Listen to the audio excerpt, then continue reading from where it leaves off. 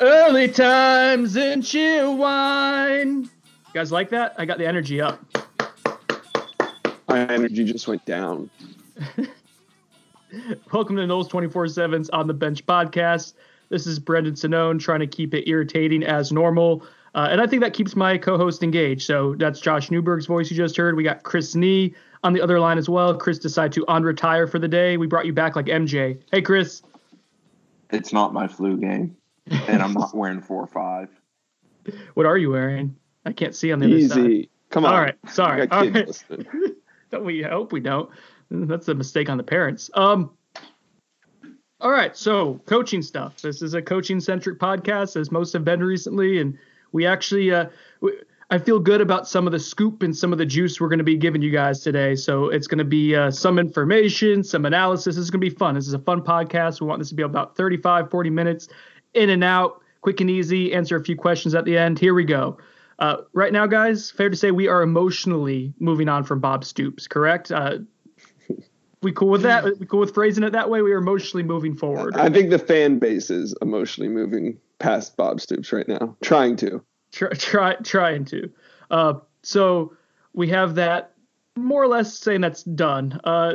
I guess you never say never. Josh, you've been saying throughout this entire time, like if Bob Stoops wants to talk, like Florida State will listen. And I know some people that I speak with think it's still a chance and it's still a possibility. And this is all an elaborate ruse. I can't let myself get there. I don't know. That's not what we're hearing, but things have been buttoned down. So with that in mind, we're going to go to the plan B list, I guess. I know we've previewed this a little bit before, but let's go with some of the guys and the names that we're hearing.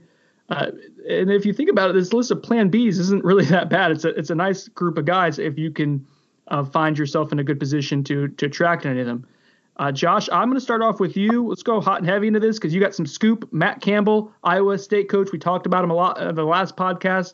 But go ahead. You lead the show with what you got, buddy. Yeah, well, we continue to hear he's a name of interest for Florida State. Don't believe I can confirm there hasn't been an offer, so I don't want to say it is that far. He's just the name of interest, and he checks a lot of the boxes. You know, we've talked about him at length. You've even written a bio on him on some of the pros and cons that's real interesting. So he's a name fans want to know about, and we've already said that he's not going to make a decision until the end of the season. So I reached out, got some intel from somebody very close to Campbell's or within Campbell's inner circle. Ooh, inner circle talk. All right. Yeah, we got some sound the alarms. We got inner circle talk. This is why you guys come on the bench for inner circle. Yeah, talk. I've learned that Campbell's intrigued by the FSU opening. The word intrigued was used 3 times during this short conversation.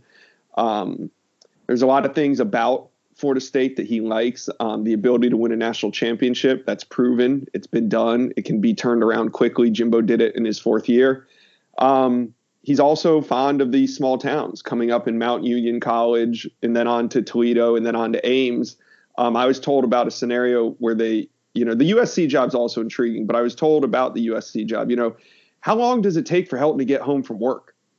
And that's kind of funny because, everywhere Matt Campbell's worked, he's driven 15, 20 minutes off campus and he gets home.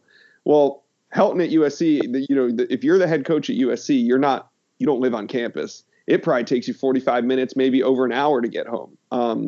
So Campbell's personality fits with Tallahassee a little bit more, but he's going to be picky. He's going to be patient. And I was told this was important. Everything must align. From the roster to the budget to the booster structure, he's going to be very detailed. If and when Florida State makes a presentation to him at the end of the season, they're going to have to be more thorough. I'm just assuming they're going to have to be more thorough than they were with Willie Taggart. It's for Matt Campbell. Remember when FSU was courting Willie Taggart, and one of the things that they did was have all the alumni and former players call him to say that we want, Derek Brooks was on the phone and Terrell Buckley and Deion Sanders and all these guys were reaching out to Willie Taggart to get him to take the job. That's not going to be a part of the Matt Campbell pitch. It's not as surface. It's a lot about what's below the surface. And all of this, to wrap it all up, again, I don't think it's going to happen till the end of the season. One of the other reasons why is this USC job. This is going to apply to a couple coaches that we talk about. But the direction of the USC job directly impacts the rest of the coaching search. If they take Urban Meyer, a lot of the Florida State chips stay on the board. If they get Urban Meyer signed, sealed, and delivered right after the season, that's probably the best case scenario for Florida State. But if that job stays open, a couple guys that Florida State's interested are going to wait and see what happens with the top job in the country. You got guys like James Franklin. He's gonna have an ear out to see what direction they're going. Matt Campbell's going to have an ear out to see what direction they're going. And it's going to slow the process for Florida State. So if you're an FSU fan, I think you're rooting for USC to snatch up Urban Meyer and not, throw off the rest of the coaching carousel. You feel better about – oh, sorry, go ahead, Chris. I was going to say it's worth mentioning with regards to Campbell that they play, I believe it's Kansas this weekend and at K-State to wrap up the regular season. They actually still have an outside chance at the Big 12 championship game. But OU and Baylor kind of in the driver's seat for that, so it's probably unlikely they play in that game. But it's not outside the realm of possibility at this time. Mm-hmm. True. Josh, you feel better about Matt Campbell today than you did when we recorded the podcast? Matt Campbell's possibilities with FSU being somewhat legitimate. You feel better about that now than you did? What was it? Tuesday, I feel like Monday? He's open-minded. I mean, I've felt like he's open-minded. I think before. There was some hope that maybe he would bend his timeline if Florida State was interested. That I'm directly told that's not going to happen. So this is going to be a situation where FSU is going to have to put the full court press on once the season ends. And I don't know if Campbell's timeline is going to match up with theirs, but it might. All right. So another name on the list. Brian Kelly. This was someone that's Notre Dame coach Brian Kelly, someone that the Nolecast talked about in depth the other day on their podcast. It's a name that I had heard a couple times, and I wasn't really confident to go forward with it. I know I kind of just floated his name out there on our last pod when we were talking about some of the dark horses. What do you guys think about Brian Kelly as an option for FSU? To me, it seems weird. Like, why would you leave Notre Dame for Florida State? Chris, do you have any thoughts on that? I actually talked to a friend in the business who covers Notre Dame, has for a long time, very familiar with the program. I pitched the idea to him, hey, Brian Kelly, FSU, you think any realistic possibility? He said he didn't really think so. The main things that he fell back on is that, one, he thinks Kelly's doing it, if he's doing anything involved in this, for leverage towards a minor extension and some loosening of academic requirements maybe, or more money for assistants, some secondary reason. He didn't know what that specific reason would be. And then the second thing he told me is that he doesn't think Brian Kelly really wants to coach all that much longer, maybe 5 to 10 years at most, probably a little bit towards the lower end of that spectrum, towards the number 5. So he didn't think he'd jump into something new where there is somewhat a rebuild factor to it. He's had success at Notre Dame. There's always a little bit of things getting stale in a relationship, but I don't think that relationship is at the point of, like, for example, FSU and Jimbo Fisher reach, where it kind of seems like a parting of the ways is very likely, or even what Auburn kind of is approaching with Gus Malzahn of a stale relationship if he were to lose to Alabama in the Iron Bowl later this year. I think those relationships are in far worse shape than Brian Kelly and Notre Dame currently is. So he thought it was pretty far-fetched. He would be surprised by it. From my end, I just view it as FSU's trying to get somewhat of a sure thing, and Brian Kelly's one of those. And he may be attainable. He's a guy that's entertained some NFL and other options in recent years, so it's not out of the realm of possibility that he would at least give you the table and let you make your pitch. Anything to add to that, Josh? No, not really. I was speaking to an agent. This was back after I reported the stuff on Taggart after the Wake Forest game. And we were talking about, like, if they made a move, and this person had told me, hey, keep an eye on Brian Kelly. And he wasn't saying it in terms of, like, here's the scoop, but like Chris said, things have been kind of souring. And at the time of this, we weren't sure which direction Notre Dame was going to head. Now it looks like they could be they're probably going to win 10 games this season. Right. So this might not be the year for Brian Kelly, but I do believe, he would listen to Florida State. He would listen to Florida State. And like Chris said, the reason I was told was because, kind of taking the academic handcuffs off of him a little bit would be interesting.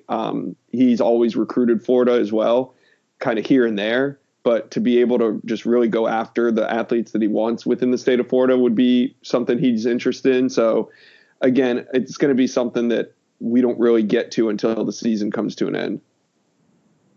All right. And someone else who I think would be willing to listen, or that we know, I guess at this point, we've reported it last night, that is listening to Florida State, at least to some extent, is James Franklin from Penn State.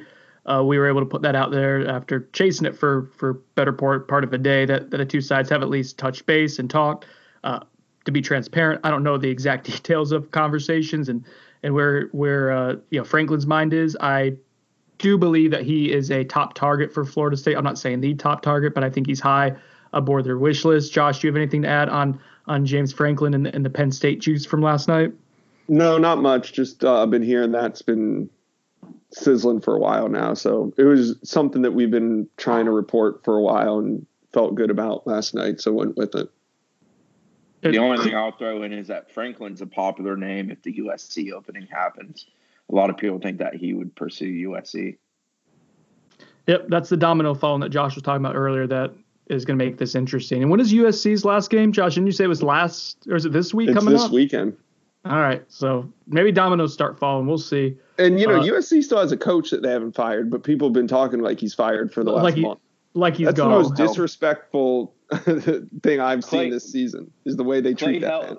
Clay Helton's been fired for most of the last 3 seasons. I feel like, it's just a matter of is it ever really going to happen? But, they now actually have a real AD in the building.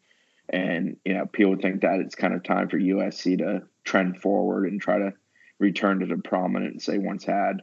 It's not like the Pac-12 is an ultra-dominant conference. At the top right now it's Oregon and Utah.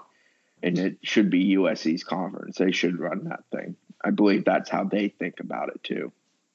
Yeah. And from what I've been told, James Franklin's the kind of guy, kind of the inverse of what I just said about Matt Campbell. If there's somebody that might be afraid or shy away from the Hollywood lights, it'd be Matt Campbell. But if there's somebody that would be attracted to it, everybody I talk to believes, Franklin, if offered, would be very interested in the USC job. So I'm not saying it impacts Florida State directly, but even at a minimum, it's going to impact the timeline, because some of these coaches, like a James Franklin, are going to want to give USC the time to pitch them.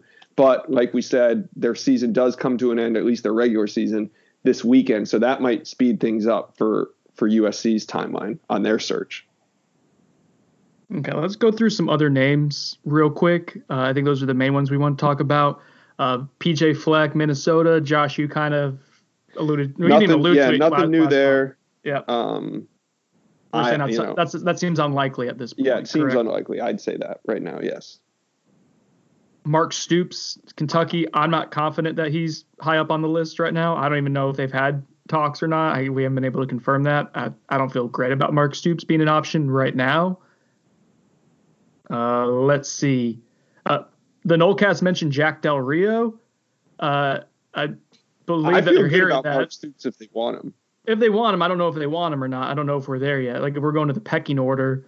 Well, I don't think they've really offered, anyone. I don't know if they offer anyone other than Bob Stoops. I think Mark would be down on the pecking order, but if it does come to him, if FSU went in that direction, I'd fully believe he would take it. Would you rather Odell Higgins with a super staff or Mark Stoops? Why can't Mark Stoops have a super staff? A stupor staff? Super staff. I don't know. That's not what's being bantied about. I mean, financially too, you spend a lot more on Mark Stoops than you were on Odell Higgins. Some of that money that would, $3 or $4 million per year would be allocated to coaching staff rather than the head coach. That's probably why you don't have the stupor staff. You guys didn't answer my question. You're not playing the hypothetical game right now. Who would I rather have? Yeah. I'm saying if we're getting down the list of guys who we believe FSU is interested in, and those don't come to fruition, let's say I think Stoops is higher on the list than Odell. Okay. In that pecking order, that in a realistic situation. The one problem with Stoops is you tried to date his sister. So I think that would, to some degree, be kind of a tough sell to some in the fan base. It's a weird analogy because it's his brother. Right, but you tried to hire his brother, and then we settled for the other Stoops. It's kind of that. It's a weird look. And it's going to be a weird press conference when the first reporter calls him Bob. Yeah. Yeah, if you think back to the first pod I think we did after Willie's dismissal, I was asked about Mark, and I kind of endorsed him. I know that a lot of people aren't a big fan of him and think that FSU can do better, but I certainly think they could do far worse than a Mark Stoops personally.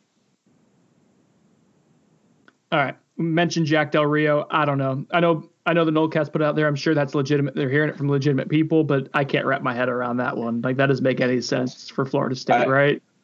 I didn't listen to Bud and Ingram. I don't even listen to our own pod, so that's no slight. But I guess they referenced Destin, and people were trying to draw the connection of why Destin. I'm pretty sure Jack Del Rio calls Destin home these days. Like, that's technically what he refers to as home. Interesting. Yeah. That would be as a Jags fan, I can't endorse a Jack Del Rio led football program. Maybe I'm wrong. That just doesn't seem to make sense. But hey, the Herm Edwards deal worked out well. I don't know. I think outside the box. Josh, you mentioned on the last podcast, like we were talking about dark horse candidates. I think you mentioned Fickle and Gus Malzahn. Malzahn, we've talked about a little bit. I think I mentioned Brian Kelly in one of these dark horse scenarios. I mentioned Brian Kelly. Okay, yeah. These pods all run together at this point. They do. Yeah, who knows? You've been on so many podcasts. You probably mentioned like 500 names, and then you're going to be able to go back to one of them and be like, I told you guys. I'm on to you, Newberg. I'm on to you. Norvell, I don't know. I know he's a name that was put out a lot early on. I haven't heard much with him at all. Neither have I. I think he's a guy that FSU's vetting and maybe reached out to some representatives, but in terms of traction within this coaching surge, I have not heard his name since the early days. I almost said early months. It feels like this months. Thing's been in months, but yeah, the early days. And then Gus Malzahn too is obviously still employed, but Chris mentioned some of the baggage that's going on with that. Both of those guys, Norvell and Malzahn, seem more like better fits for Arkansas in that vacancy, just with where their roots are, which is Arkansas, than Florida State right now. So, yeah, to me, Arkansas is the landing spot if Malzahn and Auburn do decide to part ways. It just makes too much sense. Arkansas is going to overpay for him, give him plenty of years, probably far more than a 5-year contract. I think that he's kind of the guy that if you're trying to get a collective of the room there at Arkansas, I think Gus is a guy that they very much would want. There would have to be a mutual parting of ways first between Gus and Auburn, but we'll see after the Iron Bowl. Maybe that's something that happens. That's not inside knowledge. That's just his connecting dots. So the one thing to remember with Gus and many coaches that get in that scenario thinking the school might push him out the door is it would cost Auburn a hell of a lot to push him out the door unless he negotiated it down. And we all know coaches don't like to give up money. It's actually cheaper for a lot of schools to go purchase and pull a guy away. So that's a possibility that Arkansas does that. But you can also get in the game of chicken of, who wants to keep him versus who wants him more, that type of thing. So that's another scenario when you're dealing with coaching and contract figures. It would be nice if they're just all adults and be like, hey, this isn't working out. This is amicably. I know that's idealistic thinking. So, all right, I got something that I don't even know where the conversation is going to go. It may just fall flat on its face, which, par for the course for me. Last night, Josh texted. We were texting a lot of things last night, but one of the things he'd asked was who are some of Jimmy Sexton's clients and all of this. And so I started going on the Google machine and looking to see, okay, what guys that we believe are strong candidates or we know have talked to Florida State or the names that just keep popping up are associated with Jimmy Sexton. And the reason why I mentioned this is because, Jimmy Sexton and Jimbo Fisher, Jimmy Sexton and Willie Taggart, those two dynamics have not worked very well for Florida State. We know the way that Jimmy Sexton worked with Florida State when Jimbo Fisher left was not very healthy. Florida State was not happy. I believe specifically the athletic director at the time, Stan Wilcox, had a difficult time even negotiating for Willie Taggart because of his frustration with Jimmy Sexton. So there's some baggage there, which I don't think is uncommon. I think that kind of stuff happens in all the time in college football hirings and firings and whatnot. But I think it's worth acknowledging, guys, here If we look at some of the agents associated with FSU targets, all right, Jimmy Sexton has Mike Norvell, I believe. After that, it gets interesting. So James Franklin's agent, I believe, is Trace Armstrong. Brian Kelly's agent, I believe, is Trace Armstrong. Trace Armstrong's a former player in the NFL. He lives in Gainesville. I'm pretty sure that his son was a walk-on quarterback at Florida State for a little bit, and around the same time Jameis was here. I don't know if he made it through a full season, but he was at Florida State. So there's some interesting connections there. Matt Campbell does not have an agent. He's his own agent. PJ Fleck's agent is Brian Harlan. So I don't know. What do you guys make of that? That all just coincidental? To me, I think it's interesting. I think it's well, when the job first opened in the first couple of hours, I reached out to a close contact that helped me a lot with the Taggart hire, and I said, "What direction do you think this thing's going?" And he said, "The hell away from Jimmy Sexton, just anybody but Jimmy," you know, and that was half jokingly and half not. And I think they would stay away from Sexton if they could, but also the usual suspects mentioned they also don't have Jimmy Sexton as an agent. It's mainly SEC coaches in the South. And we're talking about some up and comers that have maybe done it their own way, like a Matt Campbell. So I don't know. It's interesting though. It's worth noting. That's what I do. I note things. All right. I have a topic, and I think this actually will lead to somewhere. That one fell flat on its face like I thought it would. It's cool. Not surprising. Cool. Thanks for contributing, Chris. You're laughing, son of. Well, I mean, it's agents, man. Everybody likes to turn Jimmy Sexton into the villain. He's not the villain. He's just a guy who's the best at doing what agents are supposed to do. Agents aren't your friends. They're supposed to come in and steal your money. That's sort of why they exist. And college football coaches get insane contracts with stupid terms because colleges get bent over by agents. Is this Florida State job, guys, is it as attractive as we thought it was when it first opened up? Did we miscalculate what it was? That's a yes and a no. I was going to say the same thing. FSU is an attractive job. I think Kendall Bryle's comment when he was asked about wanting to be head coach this week kind of summed it up perfectly. It is a potential top 10 job. It's a place where you can win. It's a place where there's a ton of great recruits to be, knocking at the door in Florida, Georgia, Alabama, Louisiana, and then into the Carolinas that you can recruit. There's a ton of reasons why FSU can be successful. Recent history where they've had great success with 3 national championships in the last 26 years. The fact that they dominated this conference largely for the last 3 decades outside of the last 5-6 years. There's all these reasons we can point to. But on the flip side of that, there's reasons why if you're a coach who's considering being hired by FSU at this very moment, you may have some hesitation. I think personally that starts with an outgoing AD and an outgoing president and an AD who I personally like, but he is not a guy who came up as an AD. He is learning on the job in that position. He's a politician. He's been a chief of staff type who's now acting as an AD. That's a very different scenario than being hired by a guy who has a 6-year contract, who's been a lifelong AD, who has a lot of success you can point to and a lot of history as an AD that you can fall back on. So you're getting hired by guys who likely won't be here very much within the term of your contract of your time with FSU. The other thing is facilities. They're good. They're not great. They're not so great that they blow away many other places that you may already be working for or that may pursue you. FSU is not winning that race. I wouldn't say they're losing that race. They're just in the race. Financially, FSU's, a school that I wouldn't call cash rich. I wouldn't call them cash poor by any stretch. But, Jimbo did a number on them with financials with some of the comments he made, and those are things you have to overcome. There's some, combating the truth versus the lies versus what is really the truth with that. They just fired a coach in year 2, and I have no issue with the fact they fired Willie Taggart because they eventually were going to have to fire Willie Taggart at some point anyways because it wasn't going to work. So they just went ahead and did it.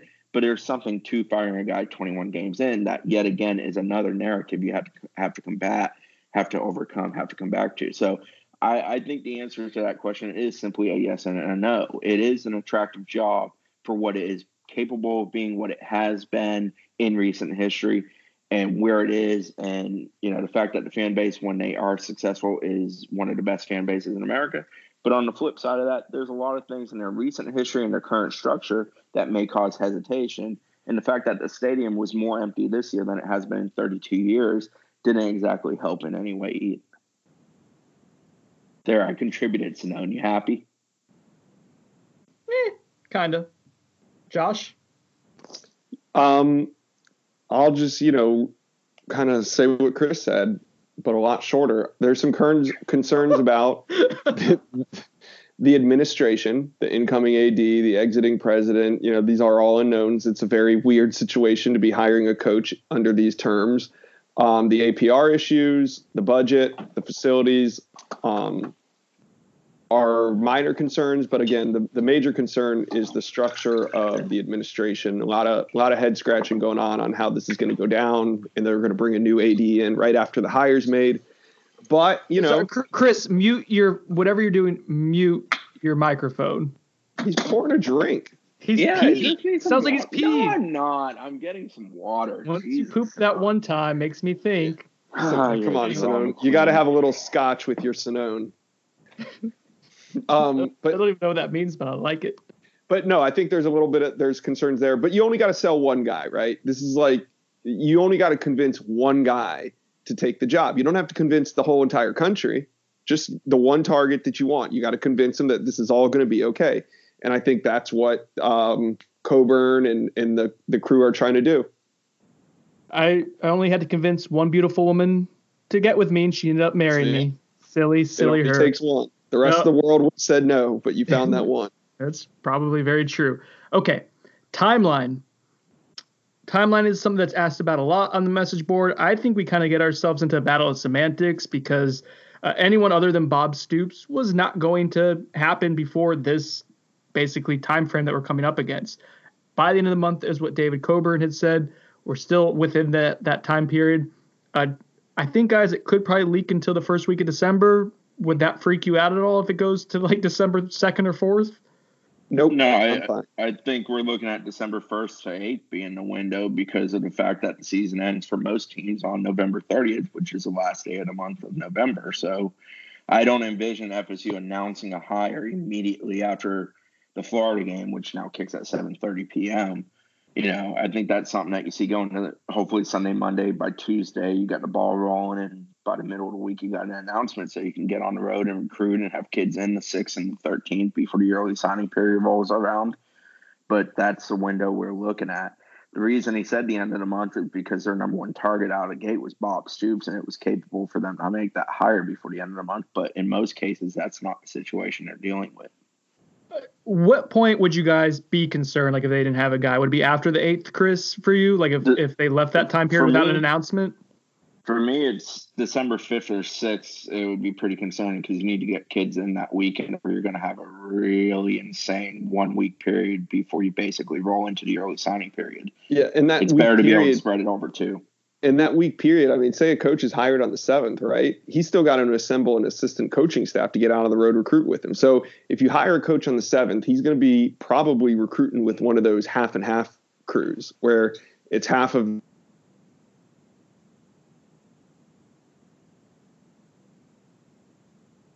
to get 10 assistant coaches hired in a day. The one thing that's true, we saw that with Willie Taggart this past year and a half ago. Yeah, it kind of all blurs together. One thing, Josh, that I think is worth putting out there is we are the belief that Florida State, once they zero in on someone, if they feel really good about it, they're in position to move quickly, right? Like, so that is something like November 30th could come and go. I mean, we hope. I mean, that's what we've been told this is all about. Like all this grunt work being done now, all the vetting, all the talks behind the scenes, and everything sets up for when they do make their pitch, they're ready to roll. We'll see if the plan gets executed in that fashion, though. Yeah, for the record, that time period is where the fan base, if they want to freak out and say that this thing's been mishandled, that's the time period where it will be determined whether or not it's been mishandled. Yeah. That's a really good point, Chris, that I was going to touch on that is there's a lot of anxiety with the fan base that this thing is getting butchered. And I think a lot of that stems from the way the Bob Stoops narrative kind of floated out there that crazy Monday. We won't know if this was butchered or not until the hire, right? Like this is something like that we've never seen how this group with David Coburn in charge has operated before. We know with the search firm they have that there are a lot of misleads, a lot of smoke they like to put out there. That's kind of the reputation that search firm has. So it's really tough to get a read on this until we actually see when the dust settles what it looks like. So I know for me personally, I'm not ready to say that this is a you know what show. I could just say it shit show, but I think it's going to be interesting to see how this all like leads to. It could be they're playing chess right now and we're all just playing checkers. Like that's a very real possibility. Right. Good. Yeah, we've said this. I don't know how you could judge a decision that hasn't been made yet, especially with the timeline. And we all know what our ideal timeline would be, which is from, the moment the UF game ends would be the optimal hire for recruiting purposes, but it doesn't necessarily match up with everybody's timeline. So I think there's going to be a window, and we'll call it the panic zone. How about that? All right, I like it. So what's the official panic zone? Because I want to call it that. I want to start off our podcast. What did Chris say? The 7th or the 5th? The 5th or 6th is the panic zone. Yeah, the 6th is the Friday of that visit weekend. So I would say the 5th would be the official panic zone if we want. We can officially enter the panic zone. All right, December 5th is National FSU Panic because we don't yet have a coach today. All right, if we wake up that morning, it's December 5th, and there's not a hire yet, we'll do a podcast with just all three of us screaming for 5 minutes. No, on December 5th, we will start a Facebook Live, and I will not get off of Facebook Live until a coach is hired. It's like when the mascot locks himself on the roof of the stadium. I'm going to be on day 5 of the Facebook Live. All right. Speaking of promises that Josh makes on Facebook Live and then goes back on, you cut your hair a little bit without signing a quarterback. And I want to talk about quarterbacks here. My hair would be down to my wrists. Cat Stevens over here. Florida State offered Cade Renfro, Old Town Renfro, the other day. People started freaking out because, what does it mean? Does it mean that we're off of Jeff Sims? Does it mean that Kendall Briles is staying here forever because that's a Kendall Briles guy? So there's a lot to unpack there. Josh, what are your thoughts on Old Town Renfro coming up with the FSU offer? Well, I've been beating the drum since February that Florida State needed 2 quarterbacks in this class, and the Florida State staff didn't necessarily agree with that. They really didn't recruit anybody but Renfro in the spring outside of Jeff Sims. Renfro was the only quarterback that camped at FSU over the summer. They elected not to even get other guys on to throw. And throughout the season, the only other quarterback they flirted with was Malik Hornsby, who by the beginning of October had already eliminated Florida State from his top 3. So Cade Renfro moving forward is really the only quarterback that has been in touch, has camped at FSU, and has legitimate interest right now. Really just due to lack of searching for other options. So I still think Florida State needs 2 quarterbacks in this class. I don't take it to mean much more than that. Chris, do you agree, disagree? Do you think that this means Briles is staying?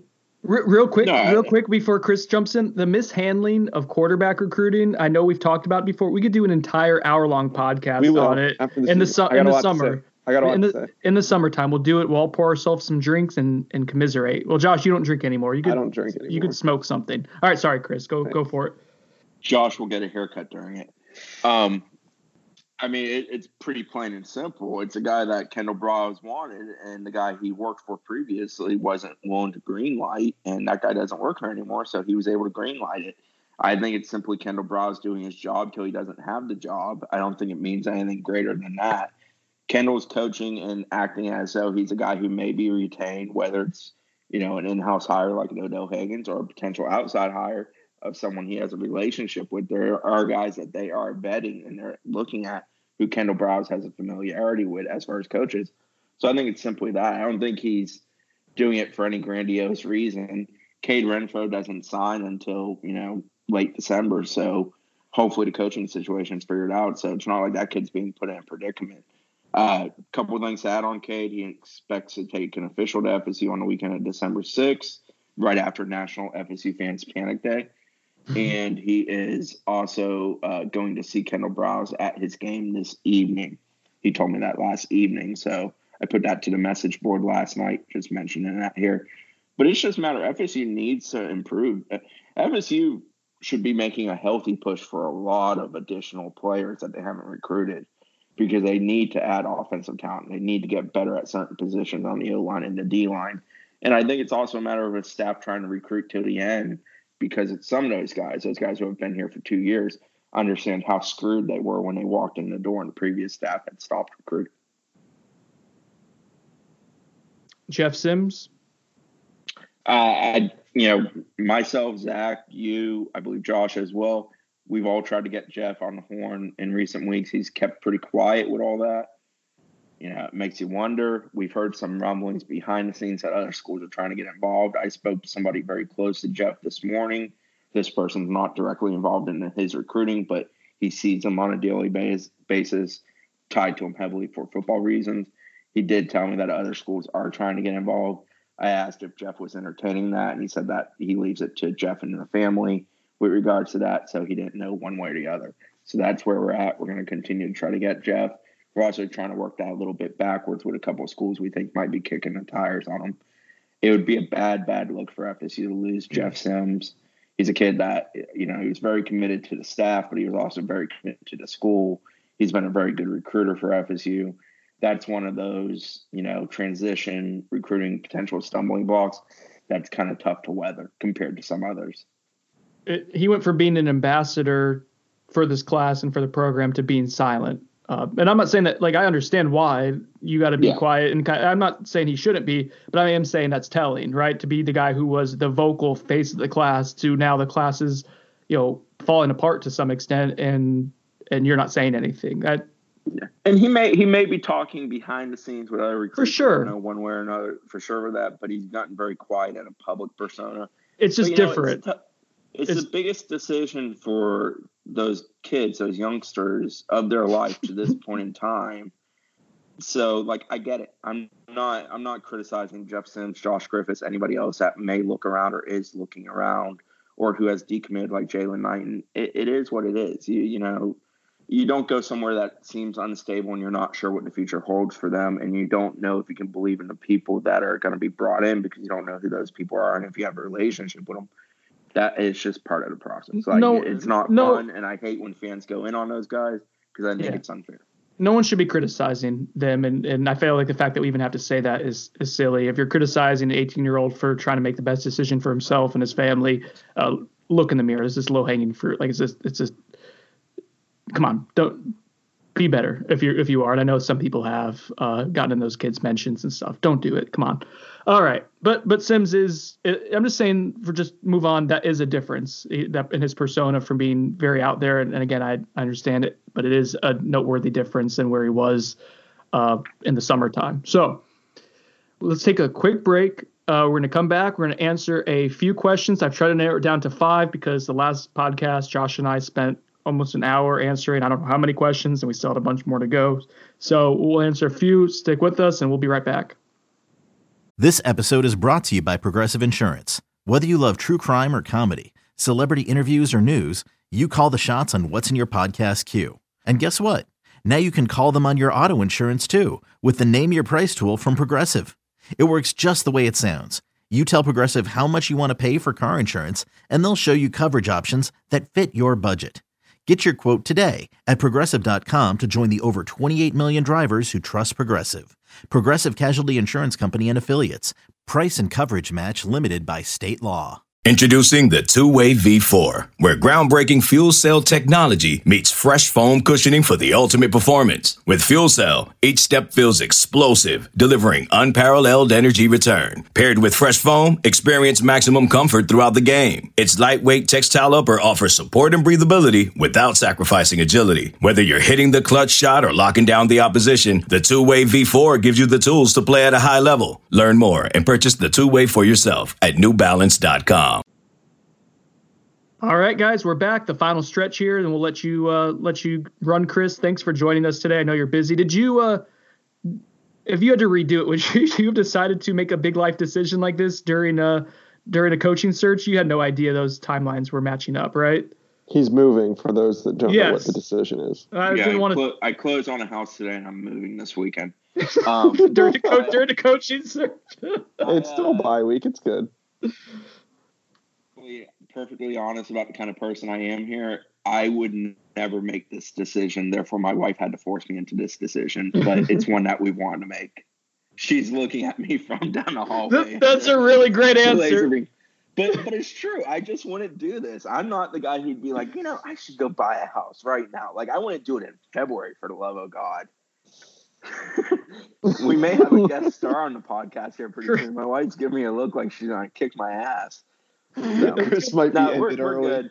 I'll the first just podcast. own up that the last month has been an interesting one as far as like, oh, good. Today's a really stressful day. Let me get all these papers together to make sure we can buy a new house. Chris does it while sitting on the bench at the airport. I've seen him trying to like work on documents and stuff like that in person because I know how hard he's working to do. I've moved before during the football season, but that's just when I was renting. So it's a pain in the ass, but it's like a week and it's done. The house process is obviously a month and a half at least. So good on you, Nee. If your wife does murder you, make sure you keep recording the podcast because I want to be the first one ever to have I want that for the ratings. Okay. The women will eat up that podcast because we all know women love podcasts about murder. Yeah, and our demographic is really, really skewed to a lot of women listen to this podcast too, I'm sure. So, questions. Noel1CB asks, with Big Game Bob likely out and somehow in some new coaching, God, I hate so bad at reading, and some new coaching developments with Franklin. So the way this works is that my computer's not directly in front of me, so I'm reading like sideways, kind of like cockeyed, so it doesn't help. Anyways, with Big Game Bob likely out and some new coaching developments with Franklin and Kelly in the mix, who is your current top choice for the job? So this is a hypothetical. We're going to play like, who would you have? Like if you want someone at Florida State, you get your choice of realistic candidates, guys that we have a good idea that Florida State is talking to right now. Who would be the guy you'd be like, yeah, I feel good about this one. This guy's going to get Florida State back to the promised land. Chris? I'm a fan of Matt Campbell. I think he's got coaching chops. I think he's been successful everywhere he's been. I think he's kind of a cool, calming influence that doesn't seem to be a whole lot of fluff. So I like him. I think that it would be a good hire. That's my opinion. I can't switch up now. I mean, I started the Matt Campbell to FSU train a while ago, so it'd kind of be wrong for me to pick somebody else at this point. All right. I think Matt Campbell's the most likely. If I was a betting man, that's what I would put my money on right now would be Matt Campbell. But if you can get James Franklin, like I think that basically assures you of getting back to 10-win season territory pretty quickly. I'm not sure if he gets you to national championship territory, but he's been a guy who's won at 2 Power 5 programs. I can't argue with that. So that would be if I could pick and be like, yeah, someone realistic. That's who I would go with. All right. Jay Turner 01 asks, I'm curious. Okay, this is a long question. With the way this search is being handled, are you hesitant to put out information that you find? I mean, could it impact the availability of information in the future? If, for instance, the school does not want something to get out there and you find basically, are we holding back? Look, the Tallahassee Democrat is working directly with the school. We are not working with the school on anything. So I'm not in fear of putting anything out that the school's going to react to. I'm in fear of putting out, I always want to deliver the correct message. And yeah, of course, there's things that we hear that we don't put out until we feel comfortable putting it out. So last night was a great example of the James Franklin stuff. We've been hearing that for a couple of days, but for us to make a story and put it out there, it reverberates, so we have to feel very comfortable that if we put something out, we're okay with it. Well, and even like the a good example of that, Josh, and I do want to, I like the idea of kind of explain our process to our listeners. The Brian Kelly thing, we're doing the running coaching search update. We're just kind of keeping a timeline. It's something our national desk want us to do. I think it's a good idea to kind of keep track of everything that's going on. We put up Brian Kelly in the morning after the Nolecast talked about him the night before, because I trust Bud as someone who's reputable. And if he's saying there's conversations, like I trust him and Ingram because of their track record.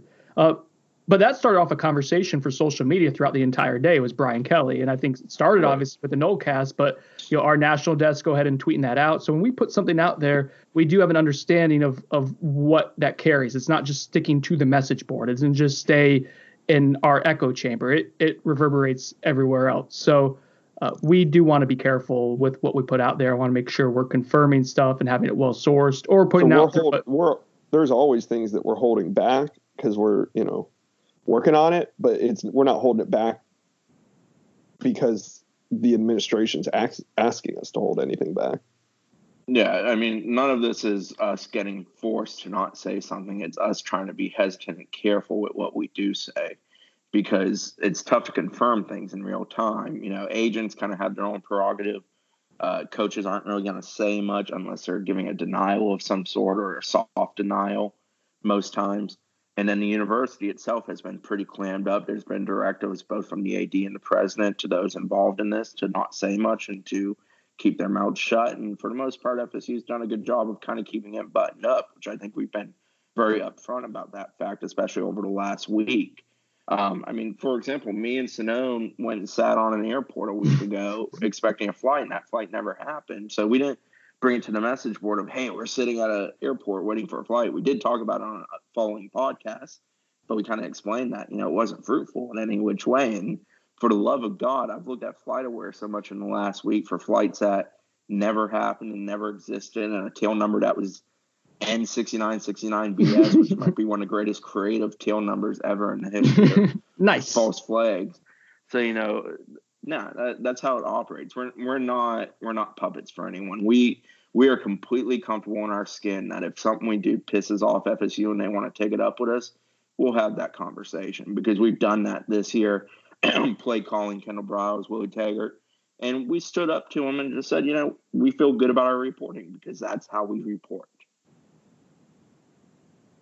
All right, so that's a little bit of a glimpse behind the curtain there of how we do things at Noles 24/7.